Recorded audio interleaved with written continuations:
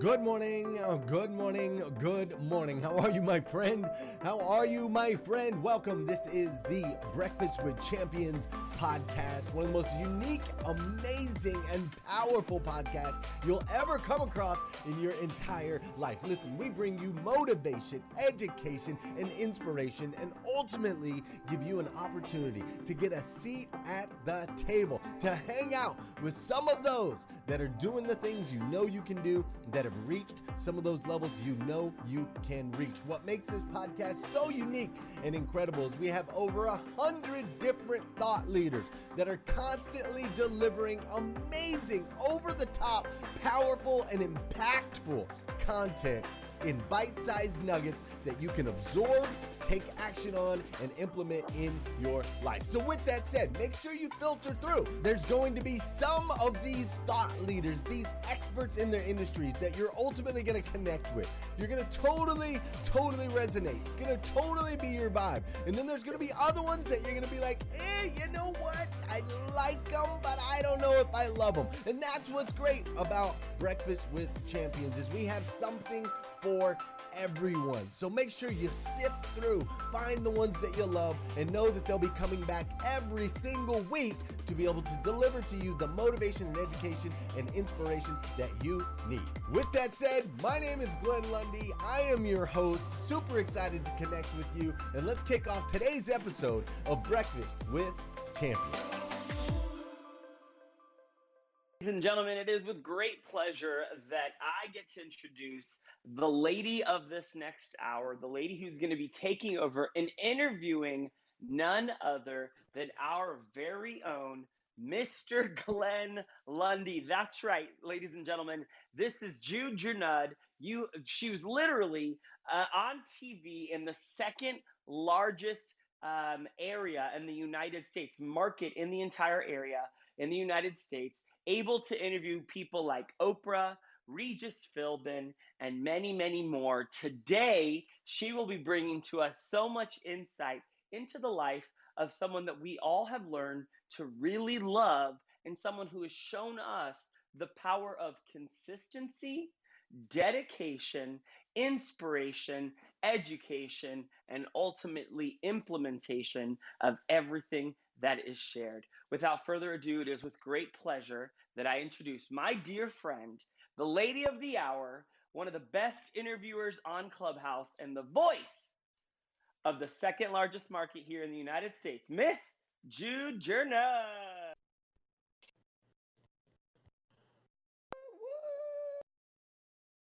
Alexander is so fabulous. Thank you, Alexander. I always feel better when you're in the room and you do the intros. He does on my Transformational Thursdays. He's always there. And you forgot to add to that roster of all the people I've interviewed. You forgot to add Alexander. And you were the first person I interviewed on Transformational Thursday. And it was really, I mean, you made so many transformations, and I so appreciate your wonderful introductions, Alexander. And Sarah, I want to say thank you to you for making this happen today. Sarah and I were chatting last night, and here we are. I'm not sure if Glenn is in the house yet. Are you here, Glenn? Okay, Glenn had said that he might be a couple of minutes late. So maybe, Alexander, you and I can, as they say in the biz, stretch and banter a moment. So yes, I love that. You know what? Can I actually flip the script a little bit and for the next Sure. couple minutes ask you a couple questions? Okay. Sure. So Go we ahead. heard, because I love the story, right? You were in PR. Regis Philbin's producer, I believe, came to you, said, you need to be on TV.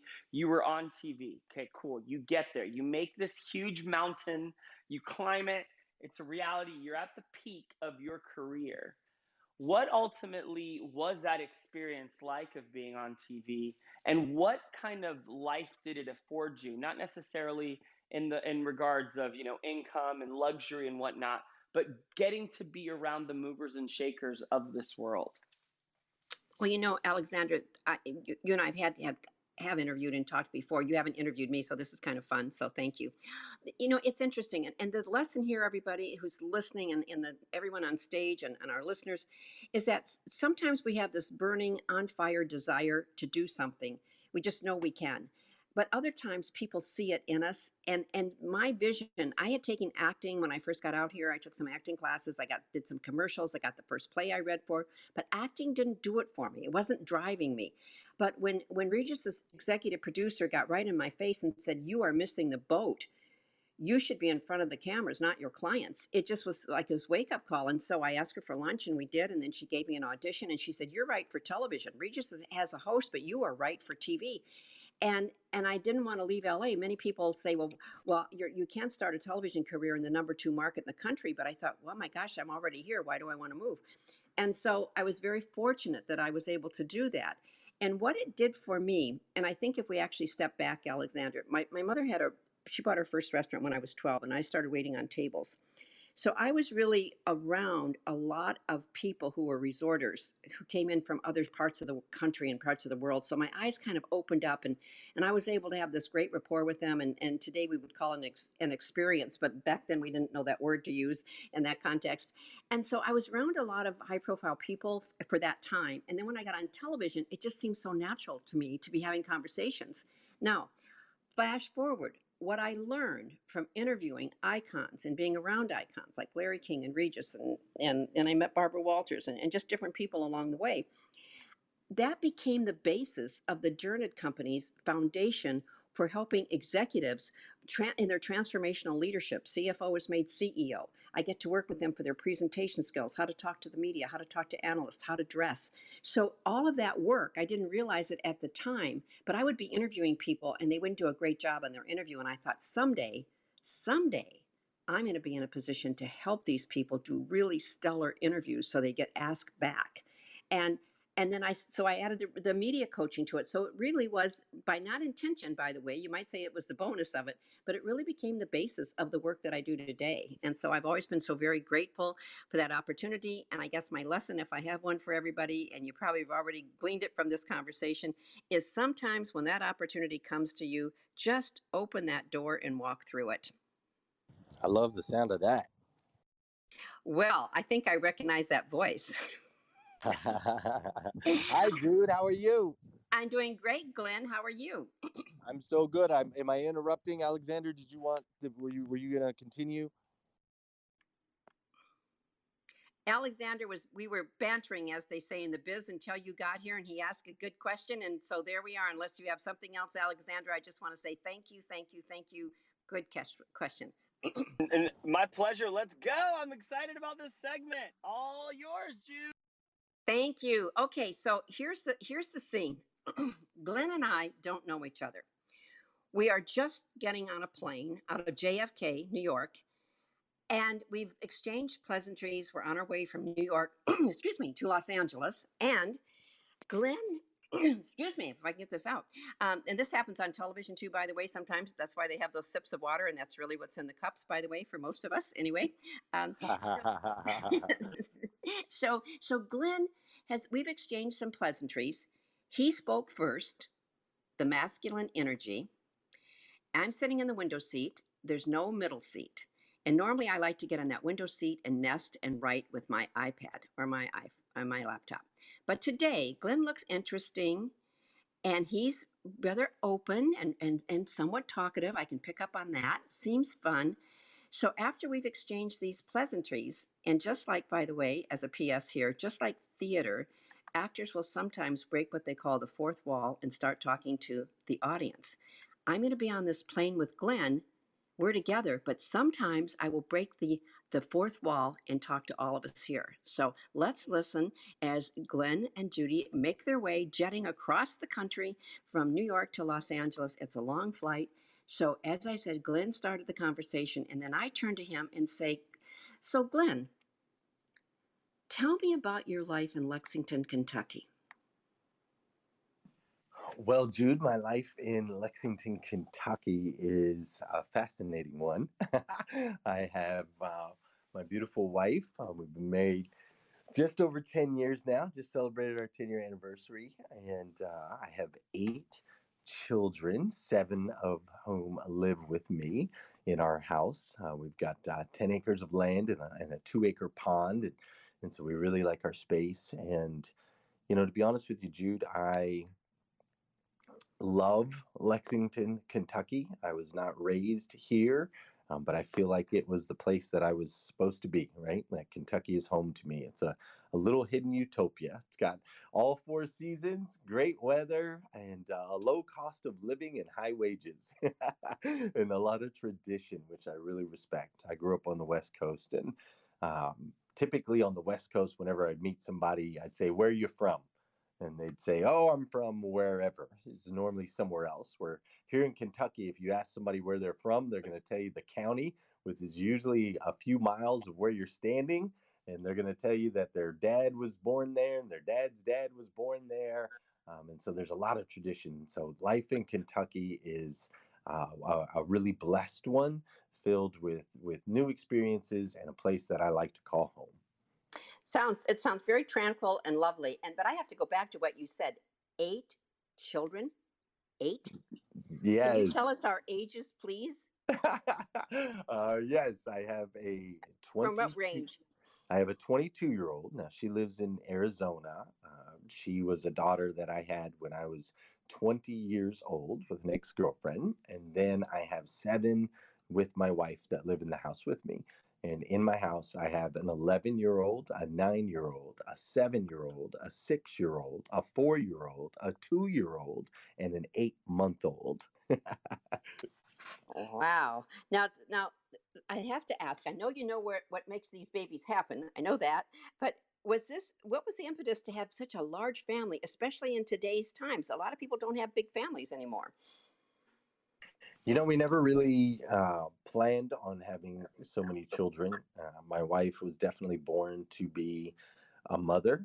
She has been, listen to this, Jude. Here's a crazy stat for you.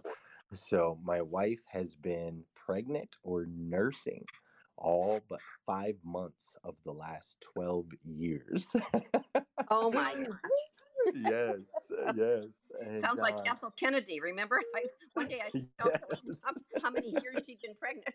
It's Oh my gosh. crazy. Oh my But gosh. it's what she was born for, and God has gifted us with these children, and we have the capacity. We have the capacity for them and the resources to be able to pour into them, and so we just have allowed. We don't feel comfortable. I guess it's kind of a little awkward conversation because you and I are brand new knowing each other, but we're not comfortable putting things in place that could maybe keep us from receiving the blessings that our children have been. And so we're at the point now where we're both looking at each other like, don't touch me and I won't touch you because we have a lot on our plate. um, Yeah, okay, so we come over to your house. What's a day like in the Glenn Lundy household with 8 children, oh, you and your wife? And I know you can't say the word typical, that'd be too general, but what is a day like? yeah. So Meanwhile, we at the Lundys, Meanwhile, at the Lundys, that's right, um, we have actually been very intentional about creating a space and creating Team Lundy. Those are the two things that are really important to us: space to be together and really build a team. And so I get up at 3 o'clock in the morning, and I take care of my morning five, right, which is space for me, and then while the kids are all asleep. And then I run off to my studio and I do this show called hashtag Rise and Grind. And I launched this room called Breakfast with Champions on Clubhouse that has been amazing. And so I'll do that. And then I go back home and I get back home about 7 a.m. And that's when the house starts to stir. And I create some space for my wife so that she can shower and brush her teeth and maybe use the bathroom without a child on her lap. And I create that space, and it's very important to me to spend some time in the mornings with my kids, and so I'll spend some time with them, and then from there, my wife will kind of kick in. She homeschools all the children, so she'll homeschool them while I'm at the office and working, and so on and so forth. And then we're also very intentional about having dinner together.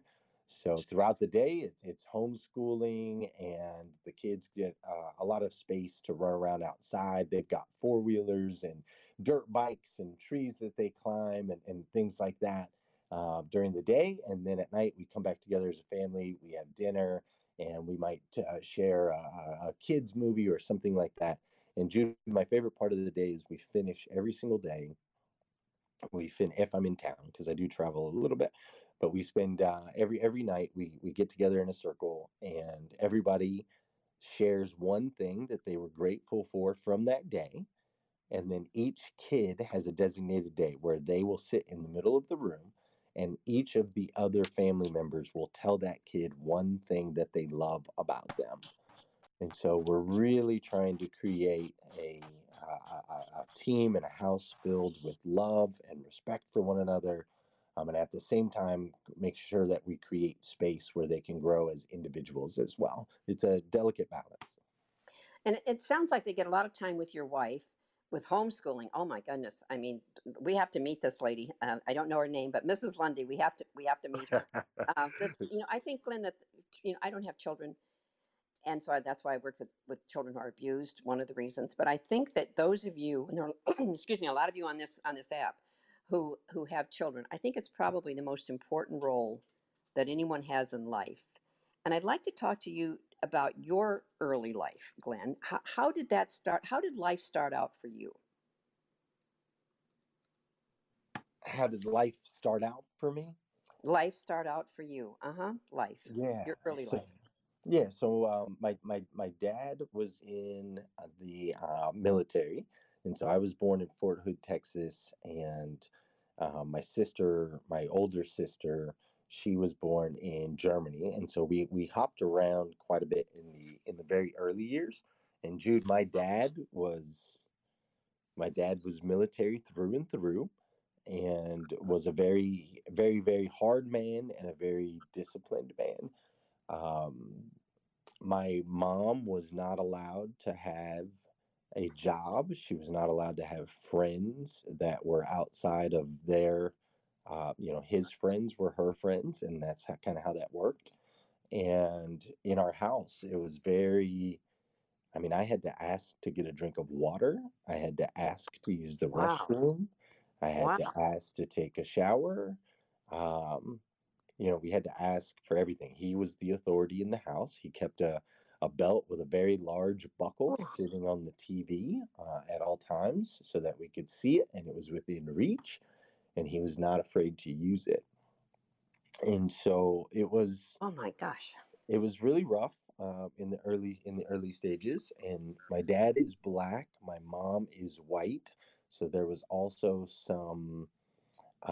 there wasn't a whole lot of family support back then in the late 70s and early 80s. It was still kind of a frowned upon thing for people of different ethnicities to be together in that way. And so it was just kind of our little home, and dad ruled the roost is how it went for a little while. And then Jude, when I was 11, my mom, she finally got the she finally gathered up enough strength and courage to leave my dad, to divorce my dad.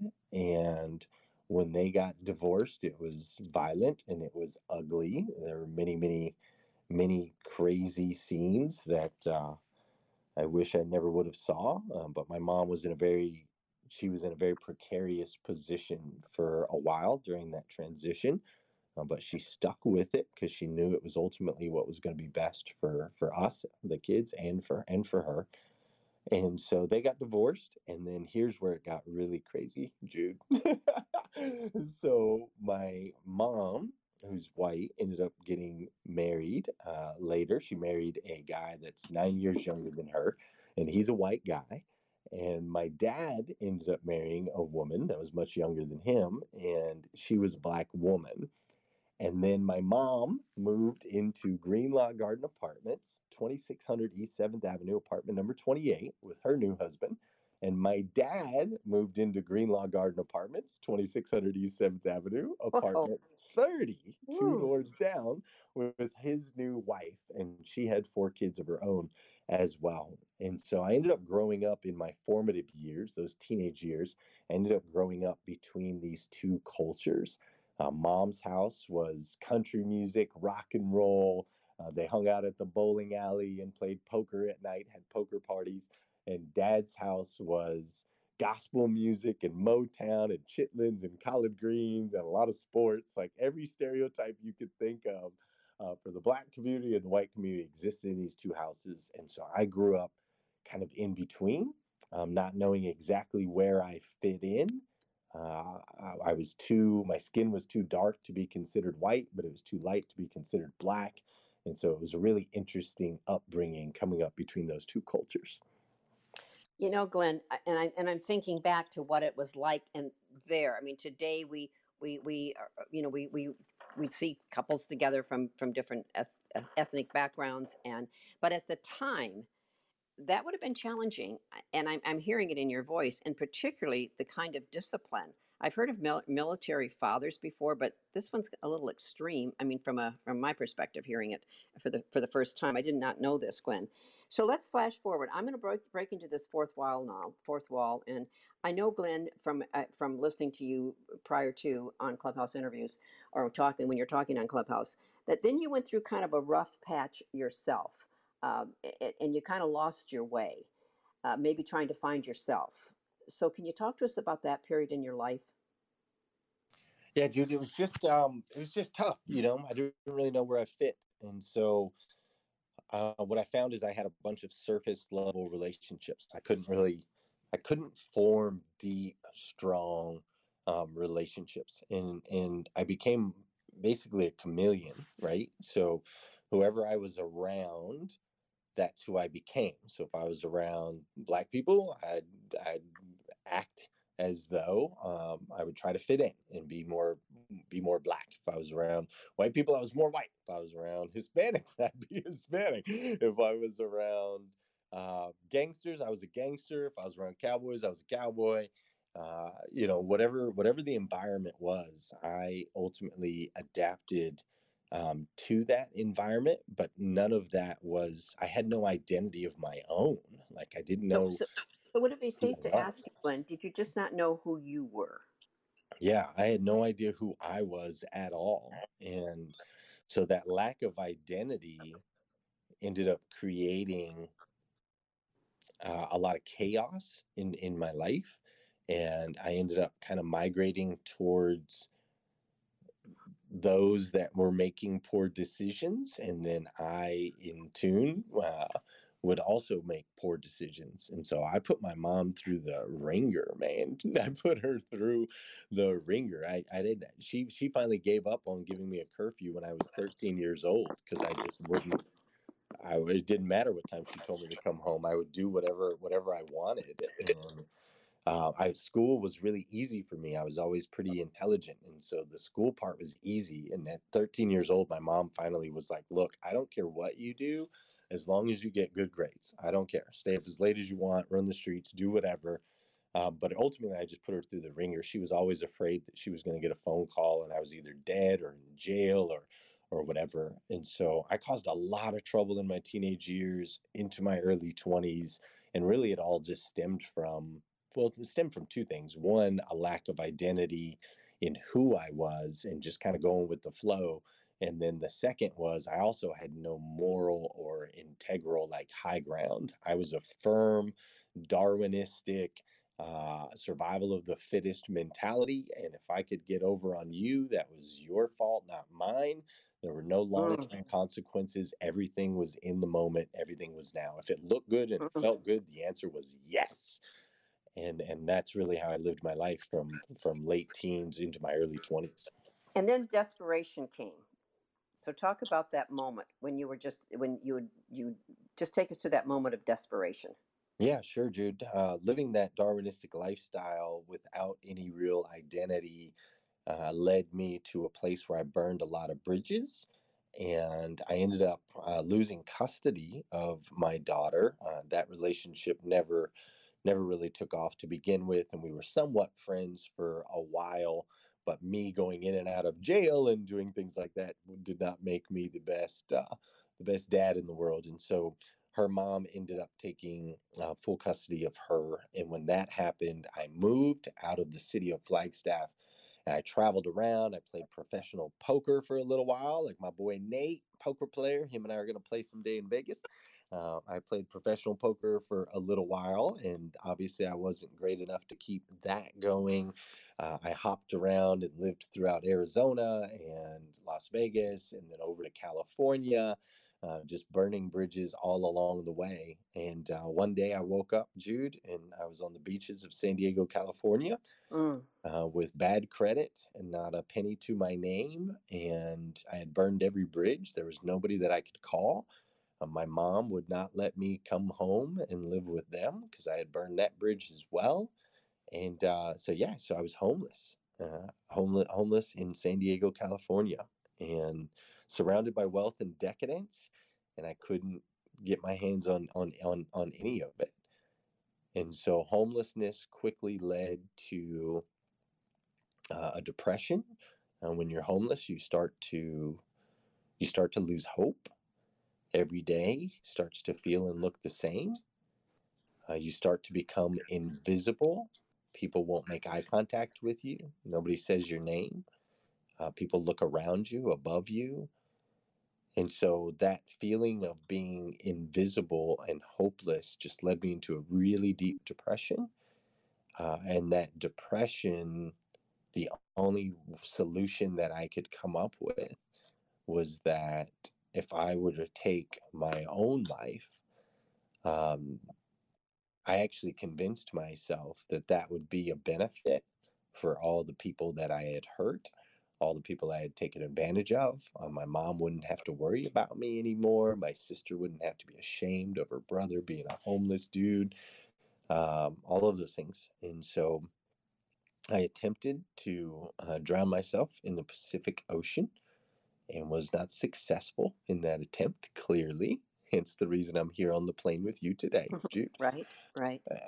And when I came out on the other side of that, as I was washed up on the beach, there was a moment, call it God, call it intuition, call it your conscious, whatever you want to call it.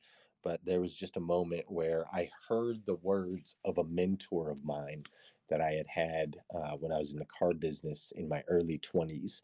And Jason Kitts was his name. And he used to always say to me, Glenn, you take yourself wherever you go.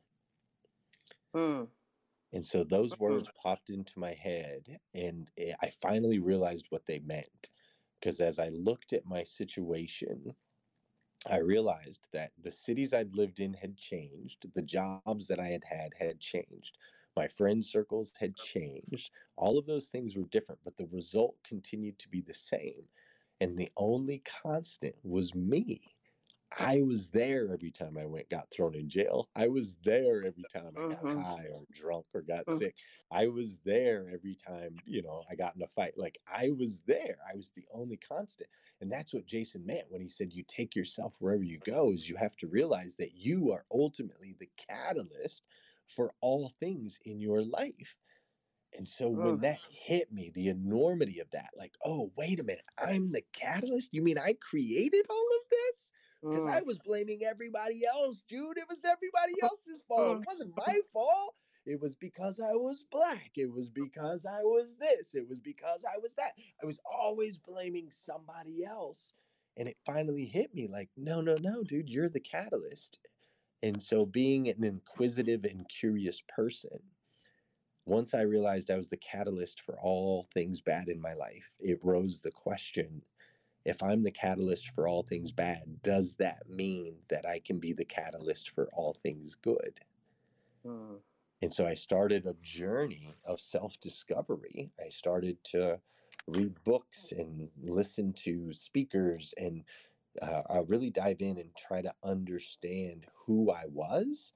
And in order to find my identity, I had to research my family tree. I had to figure out where I came from. And so I studied Scientology for 6 months. I read this book called Dianetics it helped me understand the conscious mind and the subconscious mind. I started listening to the Les Browns and the Eric Thomases and the Jim Rohns and the John Maxwells and the Tony Robbinses and all of those things, and just started really trying to figure out my identity. I started studying different religions, Buddhism, Catholicism, just really trying to figure out who I was and where I came from. And ultimately, for me, I found a path to what I called a 3D life. So before I was living 2D, mind and body. And ultimately, I found the path to a 3D life, which is mind, body, and spirit. And I found that path through studying Jesus and the Bible and Christianity. I ultimately was opened up to this idea that we are not just sticks and stones and mud and bones, but that there's a spiritual element to self. And as I started to discover that, I've been able to shift the trajectory moving forward. Yeah, you were among the blessed. I mean, many people have revelations, and they don't take what you did, Glenn.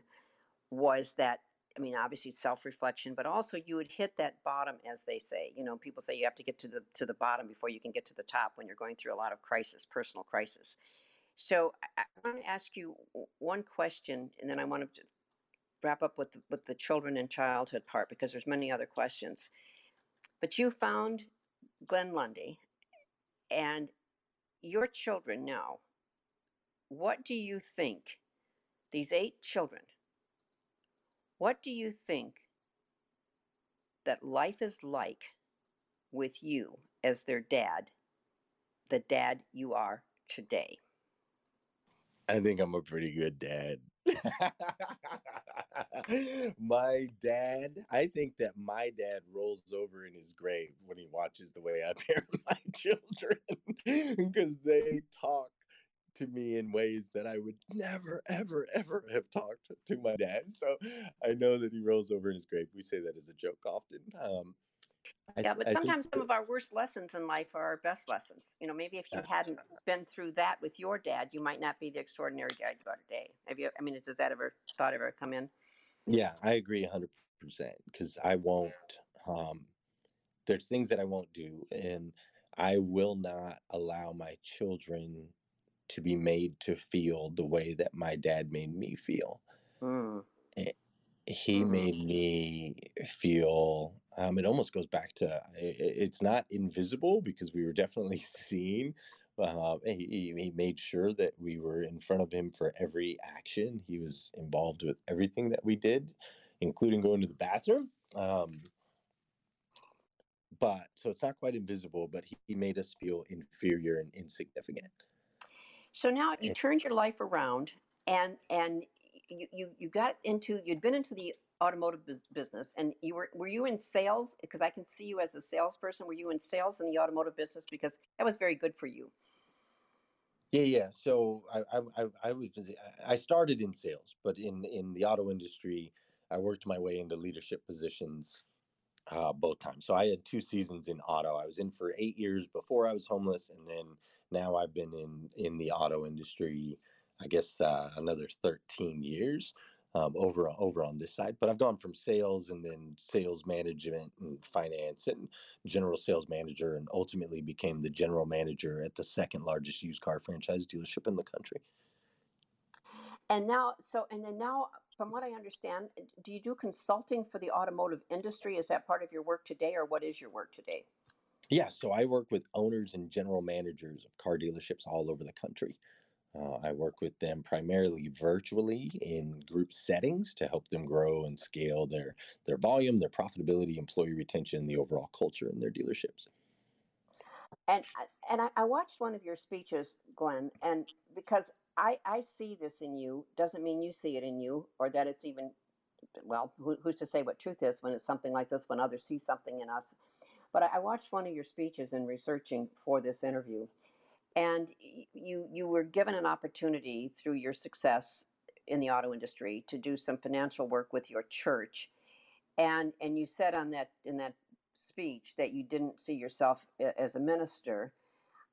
I don't know why, but I do see you as a minister. And can you talk to that? And this is a speech, everyone. I'm breaking the wall again here from our interview on the plane. And you can pop in anytime, Glenn. It's going to be a conversation as well if you have a question or anything, or you want to elaborate more on something. But in this speech, Glenn said that he said there's just not enough money in preaching, and so he didn't want to be a preacher. But I was thinking when I heard that, Glenn, I thought, there's a lot of mega churches out there, and there are a lot of mega millionaire preachers, so ministers. So did that ever cross your mind seriously, or you just say no to that, or is that maybe something in the future, or what's your thought on that? Yes, that's what I always say. I always say there's not, because I like money, and I like making money, and I like the impact that I can make with money.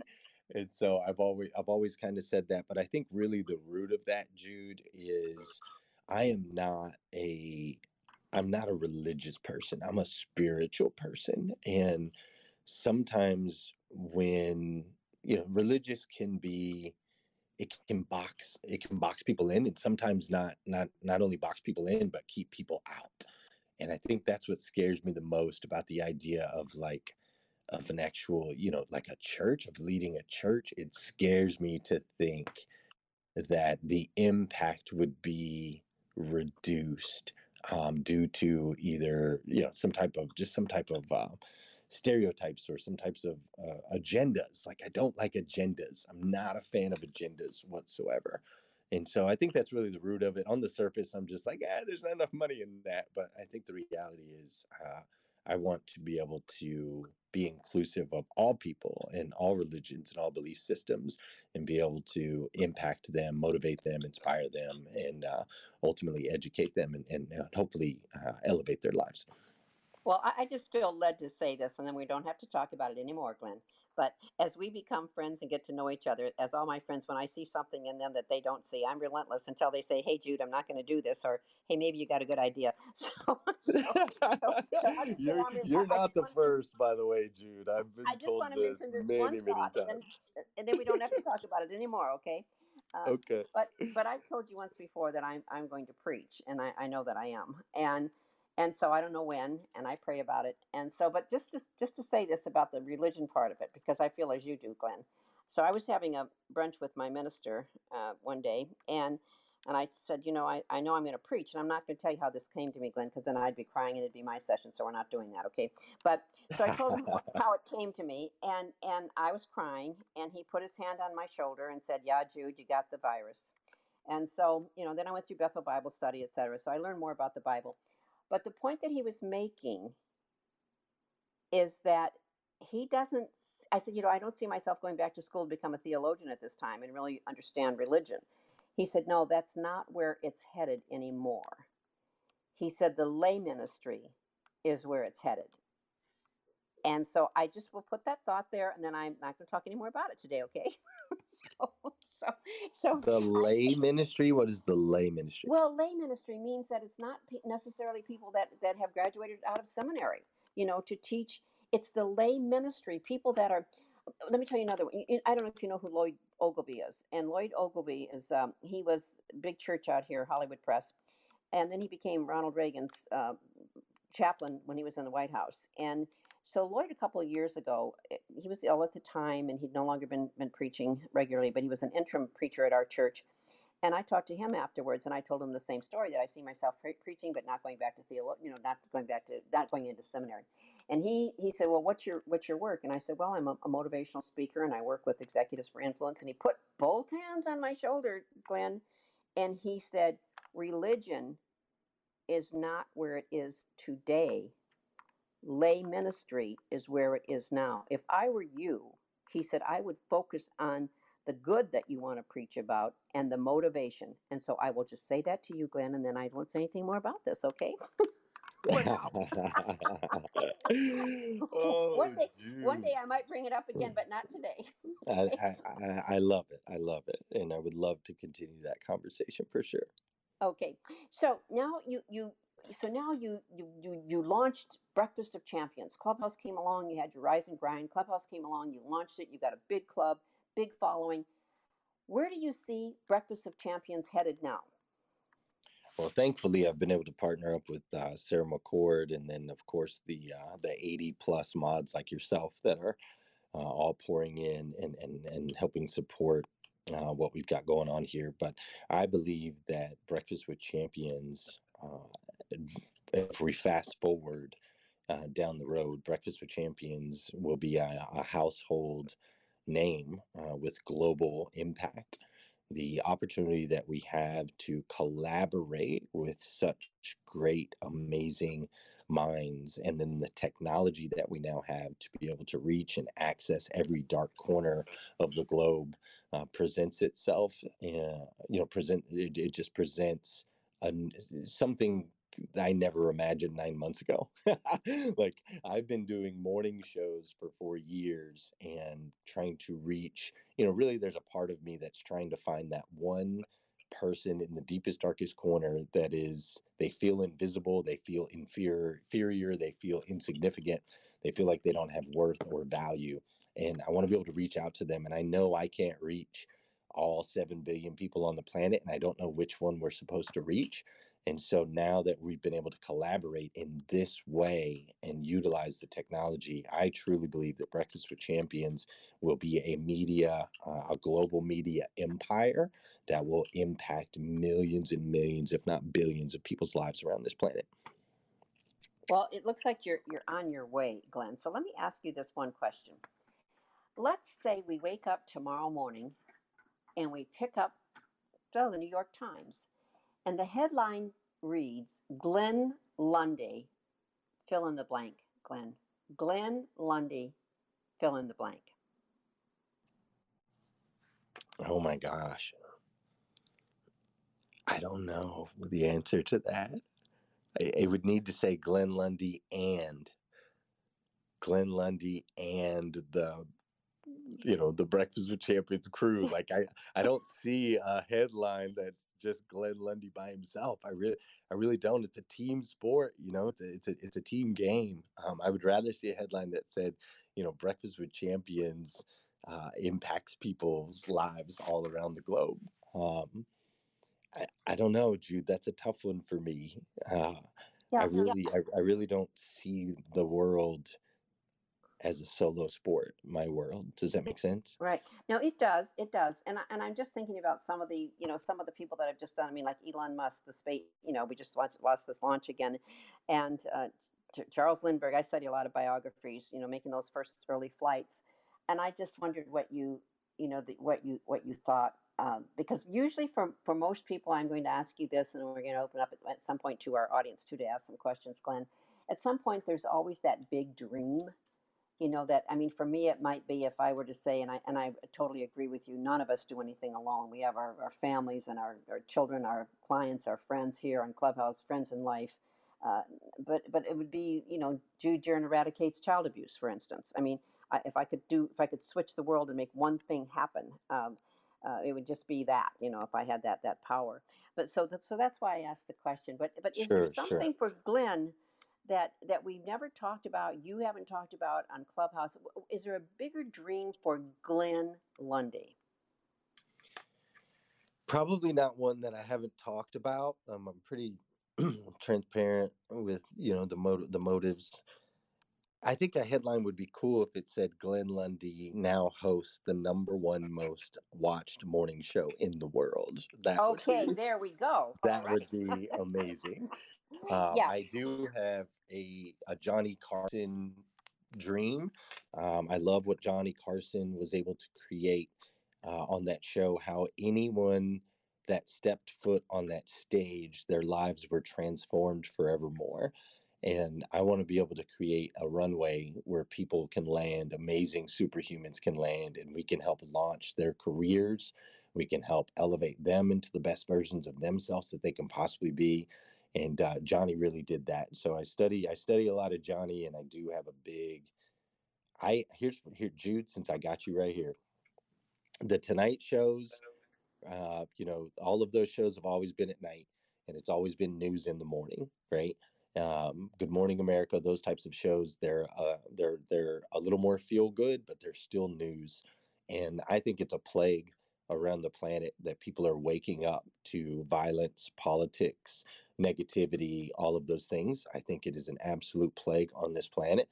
And so my dream and desire is to take that Tonight Show feel, where it's laughter and joy and skits and funny and highlights and interviews, But to take that model and bring it to the morning so that people can start their day with laughter and joy and motivation and education and inspiration, they can start their day that way. And if I could do that, that is something I could hang my hat on and say, yeah, we created this space that completely changed the way people start their day across the planet.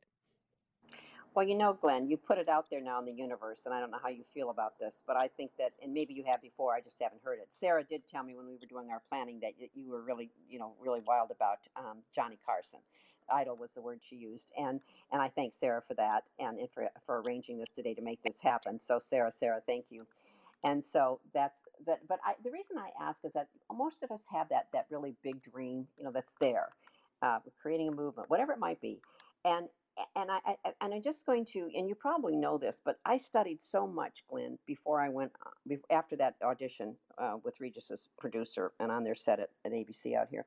Um, it, it, they said, when they said you write for TV, and I went around knocking on doors, and I was over at KCBS because I had clients on that show and on their show, my PR clients, and I said I want to be on television, and they looked at me and said, well, so do a million other people, and I said, well, I know that, but I'm going to be, and 2 months later, they gave me an audition, and so that's what launched.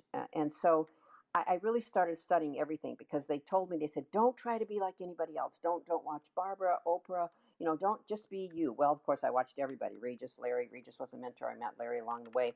Watched everybody, and so I always said it was a little mixture of all of them, and then a lot of Jude. So. But I would say to you that you go back, if you go back in history. Last night the Emmys were on, and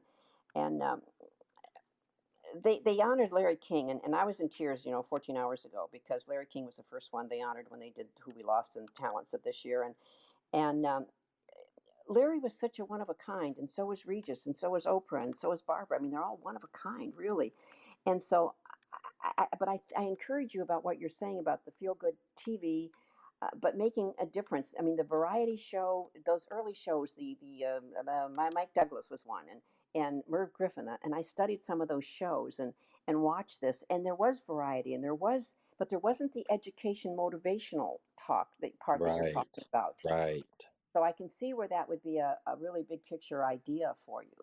And so now you've got it out in the universe. So you just never know who's listening, who's happening. And as I said to you before, sometimes we see that we're on fire with a desire, but other times people see it in us.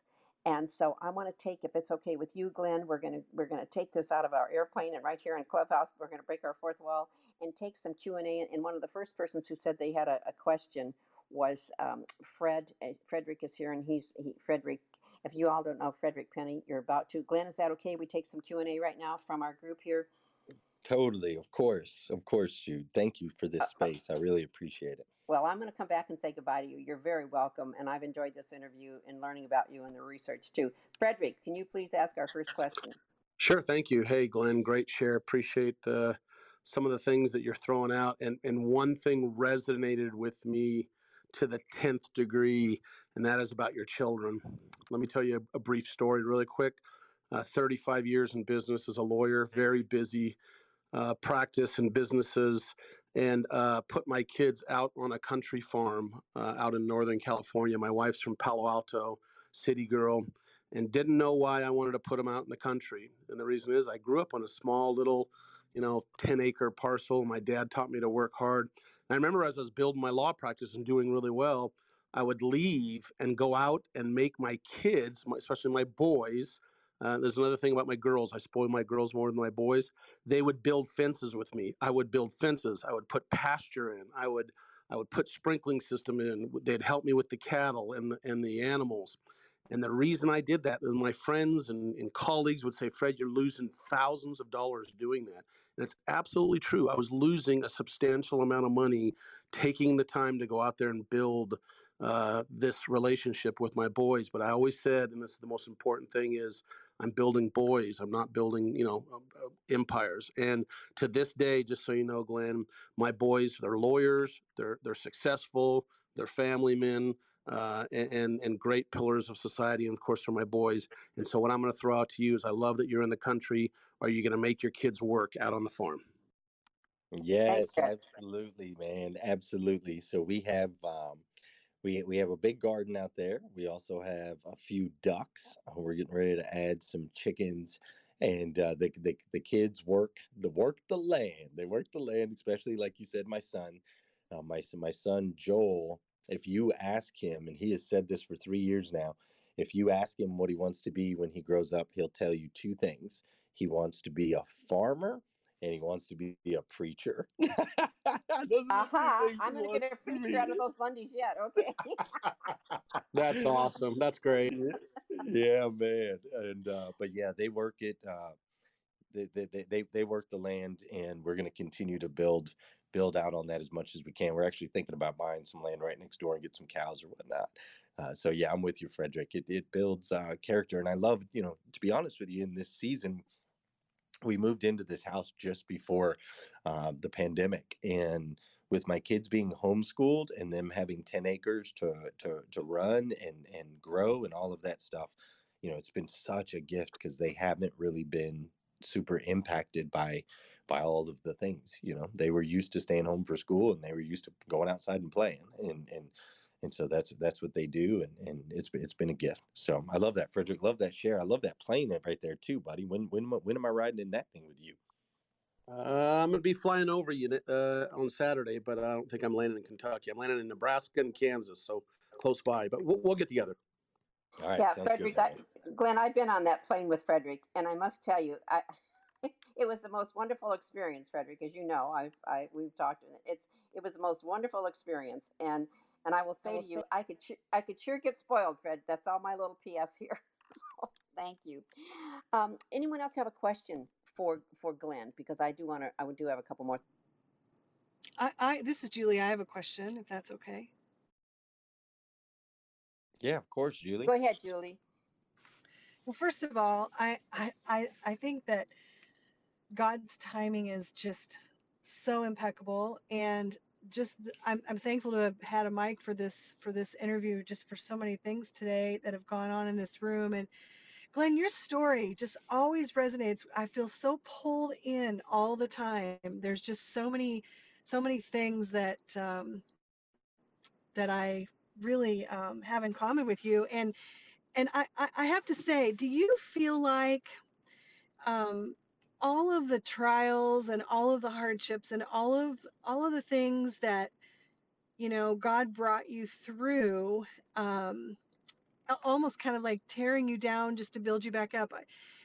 The things that you just every aspect of your life, your family, your career, your friends, the fact that you're hearing today this common theme of God in our businesses. I never really thought of that. And when you were talking about studying all those people before, you said that you had realized that there was a three level person. I don't know the exact framing that you 3D, used, yeah, but 3D. yeah, Yep. the 3D. Before you said that, in my heart, I said, all of this is spiritual. It's almost like when his mind went tapped into this next level of all of the things from all of these great people.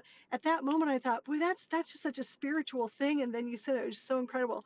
So I guess I want to give you feedback, number one, but number two, I really would love to hear your thoughts on, you know, how you attribute everything you went through to the man that you've become now, because you are changing lives. Like you are already doing those things. Mine is one of them. And you make me want to be a better person. You make me want to reach higher, and you give me hope also. Everyone in this room that speaks, even today.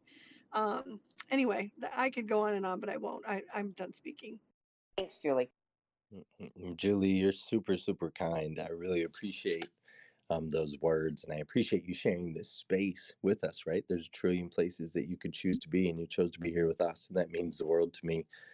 Uh, I wouldn't wish what I went through on anyone on this planet, but what I have learned is that we can take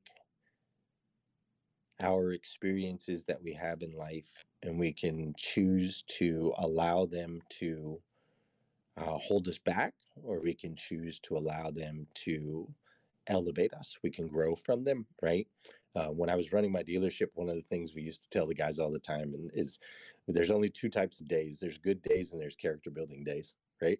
There are no bad days, good days and character building days. And so a lot of the things that I went through ultimately were character building. And now looking back, they give me a certain perspective and an opportunity to connect. I can connect with people who have been homeless. I can connect with people who had drinking problems or were drug users. I can connect with people of different ethnicities. I can connect with people who like to move a lot.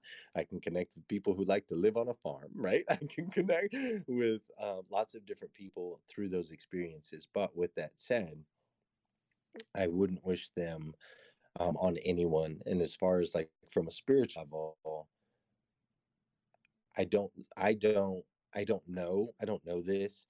I don't know if it was God's plan for me to go through those things because I think it's all choices that we make in life.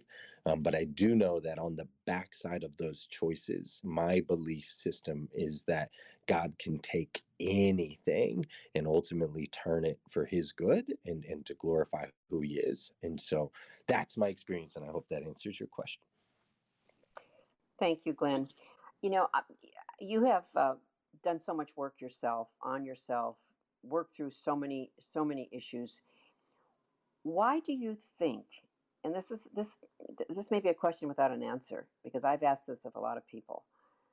Why do you think some people get so low, if you will, meaning that just so down and out, so to speak? I mean, homeless, drugs, suicidal, and then they they they just can't quite grasp what it is to turn their lives around the way you did.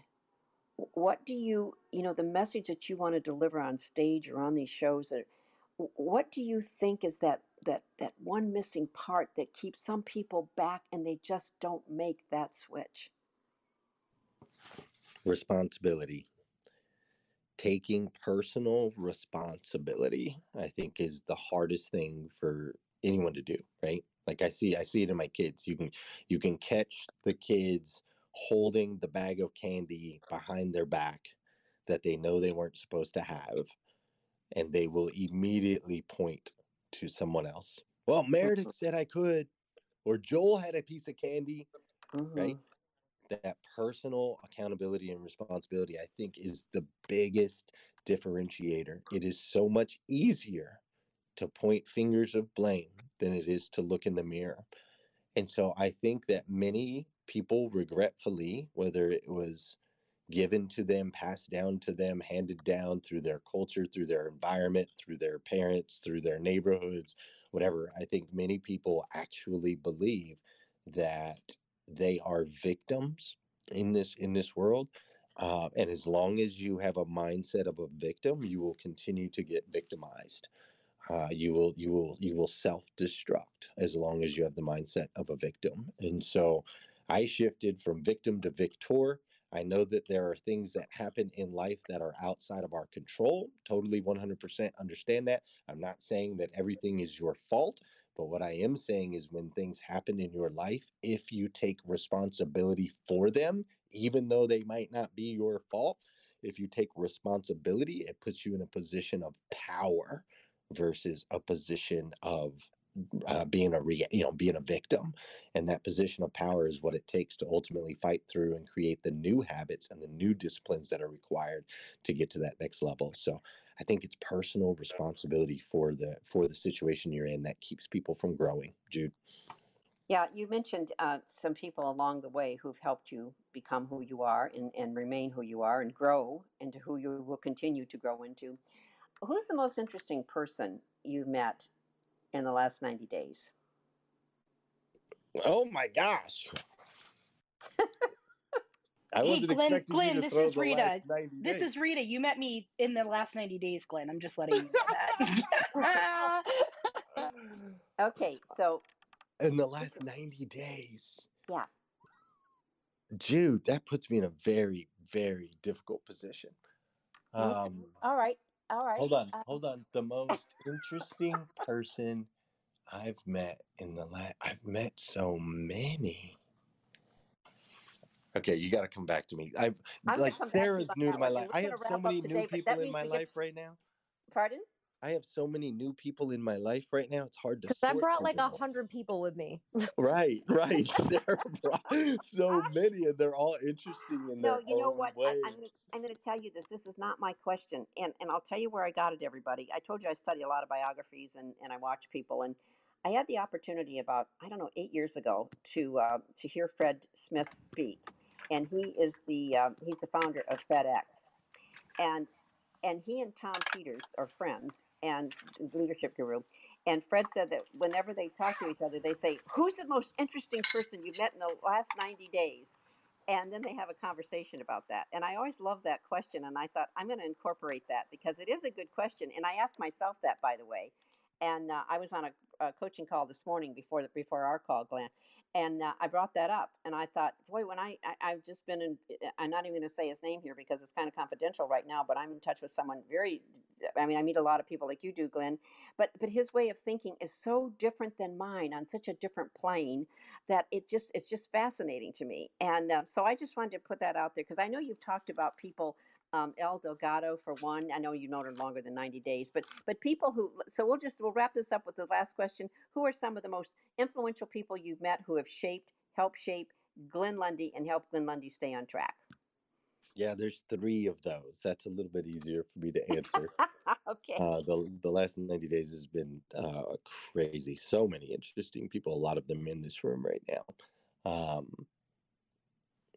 A guy named Josh Cummins, who gave me the opportunity to work at Dan Cummins Chevrolet in Buick in Paris, Kentucky, who believed in me from the very beginning and gave me every opportunity to create the resume and the platform that I now stand on, and I've been able to build my business through.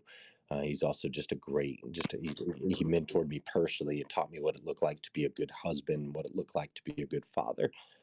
Incredible human. Then you would go to Danelle Delgado. She's really poured into me and helped me. The biggest thing I learned from Danelle is that we can create a business around our life. We do not have to create a life around our business. And that was a huge mindset shift for me, especially coming from the automotive world. And so that was huge. And then, the third most influential person in my life has been Jesus by far. The more I study his walk and get an understanding of the mission and ultimately the impact that he's been able to have 2,000 years later on this earth, prior to technology, prior to social media, prior to all of those things, in just the way that he walked. I study him every day and try to learn how I can apply the strategies that he used over 2,000 years ago to reach people around the planet and ultimately help them to see that they are valued, they do have worth, and that they're loved. So it would be those 3. Glenn, this is a perfect place. We'll end with Jesus as the most influential person in your life. And I know we've run a minute or so over, and Alexander will close this out. I think he's still with us. Glenn, I want to say this has been really insightful and delightful. Dude, it's been an absolute treat for me. And before I let you go, I have to know. So have you met John? Did you meet Johnny Carson? I did. I did. I didn't interview him. I interviewed Ed McMahon. So I was over and I saw the Tonight Show a few times in person when Johnny was host. It's interesting, Glenn, because unlike you, Johnny Carson off stage was very shy, and you would never know that watching him. And we watched him, and he was the absolute best. Yes, comedic, but he was the best at milking a scene of anyone I've ever met or watched. But in person, I mean, he was polite, nice, but very shy. I mean, in other words, this wasn't small talk or meeting new people. Off camera, he was not the Johnny Carson we saw on camera. Very interesting. Very, very, very interesting. Yeah, whereas Larry King and Regis and some of these people, they're exactly the same. And they all had long, I call star power staying power, and look at how long they were on air, so it's interesting, Glenn. But Johnny Carson, and someday when we talk, I don't want to take up any more time because we're going to be in someone else's segment, but I want to tell you about one of my friends who I interviewed. She was client first and then became a friend, and she and Johnny were very, very close. And she shared some things with me that I just maybe would like to share with you when you have time. Sometime we'll do that, okay? But I don't want to take everybody's time right now. Yeah, that would be phenomenal, Jude. I would greatly appreciate that. Well, I appreciated this interview, getting to know you, Glenn, and this, as they say, is a wrap. And this was just a great hour to be with you. Thank you, Jude. It was absolutely my pleasure. I appreciate you creating this space for real. It's been awesome. Thank you. It took too long to bring it to fruition. I apologize for that. Well, but darling, we did it, and that's what matters. So that's right. Worth the wait, right? I mean, timing. Okay, so it's all working. Anyway, great to be with you, Sarah. Thank you for your help. Alexander, are you going to close this out? I see. Oh, yes, he's still on stage. Thank you so much. Great, Glenn. We'll talk later. Okay. Take care. Thank you, Sarah. Back to you from Jude. Yes. Ladies and gentlemen, you've just listened to an awesome interview by Miss Jude Journoud interviewing the Glenn Lundy. Thank you for joining us on Breakfast with Champions. If you want to catch the live version, you can follow us on Clubhouse and listen from 5 a.m. to 11 a.m. Eastern Time, Monday through Friday, Saturdays 6 to noon, and Sundays with our 111 Sunday service. Make sure you're keeping up with Breakfast with Champions and getting yourself a seat at the table.